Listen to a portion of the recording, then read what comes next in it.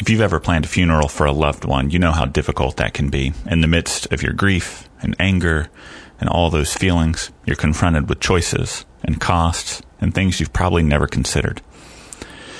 This week I sat down with Patricia Sexton, rector at All Saints Casey, and also a board member for the South Carolina Funeral Consumers Alliance, to talk about that organization's work helping protect and inform people across our state about their options, their choices, and their rights as they plan these final moments for their loved ones. Hope you enjoy this episode of Make, Equip, and Send, the stories that shape EDUSC.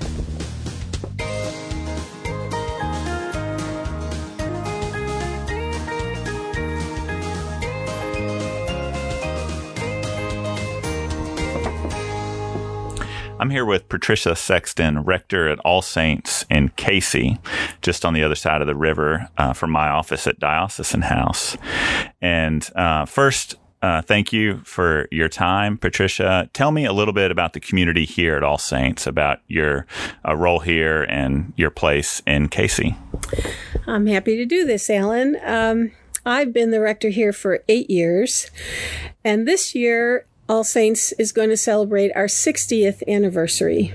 60 years since the consecration on All Saints Day in 1959. And this is a community that I think bridges all the theological spectrum, the political spectrum. We have children to people in their 90s. It's been a wonderful community that holds together despite many differences. And it's the way I think all communities should be. And so it has been a wonderful experience here. Right. Thank you. As you describe it, to me, that sounds like what the church should be. Mm-hmm. But I'm here to talk to you about something a little bit different. I think, as I mentioned to you, I was driving down the highway and I saw a sign that said funeral financing. And that just struck me. It's not something I think about as kind of a middle-aged guy. It's not something I think a lot of people think about. But I also remembered in our very first conversation, you told me about the work you were involved with the South Carolina Funeral Consumers Alliance. So I wanted to ask you about funeral financing and those things. But first, how did you get involved with the Funeral Consumers Alliance? I first became involved when I lived in Boulder, Colorado, and joined the Colorado Funeral Consumers Alliance. It's a part of a large national organization. I think there are chapters in every state. And in all of those cases, they started a chapter because they felt that people didn't know what their rights were in terms of what they could do when people died. Could you bury someone on your own property? Could you do something minimally expensive? Or did you have to buy all these package services from a funeral home? And so the Funeral Consumers Alliance, part of its mission is just to lay out what the law is, what you're entitled to know, things that you have to do or don't have to do under the law.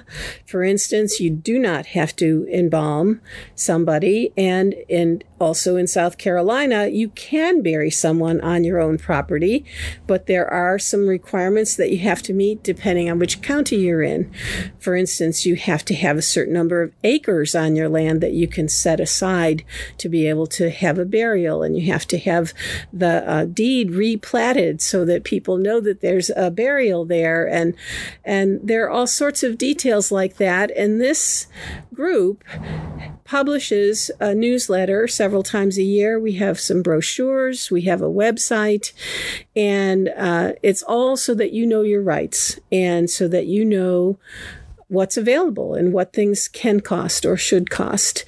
And I got involved with this in Colorado at the time that a friend's husband died at home.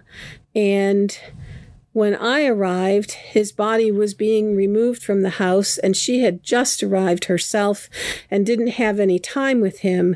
And And we didn't know what her rights were to have a moment alone with her husband's body, and what her rights were to be able to sit with him at the morgue or at the funeral home. And we had all sorts of questions.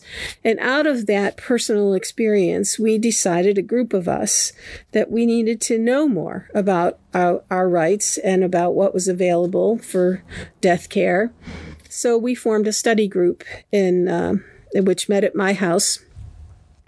And out of that group came a wonderful organization called Natural Transitions. It's a nonprofit in Colorado, and it is doing exactly what we were hoping it would do, helping people make those choices and helping people if they want to keep their loved one at home. And there are similar groups in other states. So we went to funeral homes, we went to crematoria, we had the director of vital statistics come in, we studied different books and found out that there are a lot of things to know. So that's when we connected with the Funeral Consumers Alliance. And as soon as I was here in South Carolina, I thought I would look up the local chapter. Thank you. And so this group exists because funerals are hard, because people don't always have a lot of practice. Many times it's their first time that they're doing a funeral planning, and it's already a difficult situation. What are there things that you, tips or advice that you've collected as through your work for the Consumers Alliance or as a priest in the church for folks who are walking into this situation? What are things that people need to know when they're going to a funeral home? Well, first of all, they need to know that under federal law, the funeral home has to provide them with their general price list. In the past, funeral homes used to combine things into packages and sell you a package of all sorts of things and not tell you that you could pick and choose from that list of things. And so we have a brochure so that people know what their rights are. We have a website, www.scfunerals.org, and on that website you can find this kinds of information. And also, because they have to supply this general price list, we do a survey every year in a different area of the state that tells what are the prices for all these things on the price list. What does it cost if you just do a cremation? What does it cost for a casket? And so if you go on the website, you see the latest surveys. The latest one in the Columbia area was 2018, and we'll do another one in 2020. But that's amazing information to look at, just to look at this chart and see how the costs can vary so widely from funeral home to funeral home. And so I think that's a helpful tool. If someone tells you, oh, the minimum cost here for a casket is $7,000, you could look on this price list and know that there were other places that would not cost that much. And also, you could learn that you can supply your own casket, and that's federal law too. So I would encourage people to read through the newsletter that's online or sign up and get the newsletter. We send it out by email. We also do regular mail, and we have several hundred people who receive this newsletter, the South Carolina newsletter, for free. And then participate in a workshop. We try and hold one workshop a year to give people information. We just held one this past May at All Saints. And that's something that I think both clergy and lay people would benefit from knowing. In terms of my experience with funerals here at All Saints, we've had quite the variety of things. I have done a burial on private land. It was a beautiful, beautiful service up in the forest. And it was a family that owned about 42 acres of land. So they could set aside 2 acres of land to create this burial space. And it was the woman who died, it was one of her favorite places on their property. And it was a sweet service. And she was so happy to be able to be buried on her own land. We've also had services where we did different kinds of experience. We did visitations here. We did once a visitation in the church when people came in. I think it's something that everyone has to talk to their own clergy about. What would suit the family and the wishes of the person who died? What would be an acceptable process in the Episcopal Church? But the best thing is to talk to people and ask questions about what can be done.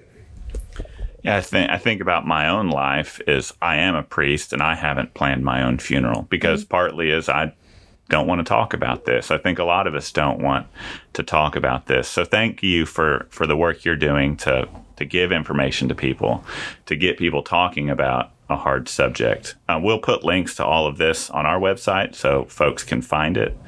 And before we wrap up, aside from this stuff we've talked about, I just wanted to end with what are you excited about right now? What's next on the horizon that's giving you energy? Well, just in this same context with the Funeral Consumers Alliance, I'm excited that more people are learning about it, and I do hope that it opens discussion. It's something that every family should talk about. I've talked to my own children about what I would like. I have encouraged my parishioners to talk to me or their families. I've handed out the 5 Wishes pamphlet, which has to do with your end-of-life decisions. And I'll tell you, from having dealt with families after someone dies, the more someone has talked with family beforehand, the easier it is on the family afterwards. So this is just a small piece of what I'm doing, serving on this board. It's a very small organization, and we meet only every couple months. And so, yes, there are other things that I'm excited about. And you and I were just talking about, I'm excited about the work that the Episcopal Church is doing regarding systemic racism and regarding reconciliation and creating the beloved community. And I very much want to step into working with the Sacred Ground curriculum that the National Church has put together for looking at issues of race and how we deal with it individually and as parishes and as the church, and certainly nationally as a country. So that's my next area of inquiry. That's great. Thank you. Thank you for your time today. Thank you for your work on behalf of the Funeral Consumers Alliance and your work on behalf of the Diocese of Upper South Carolina. You're so welcome. Thank you.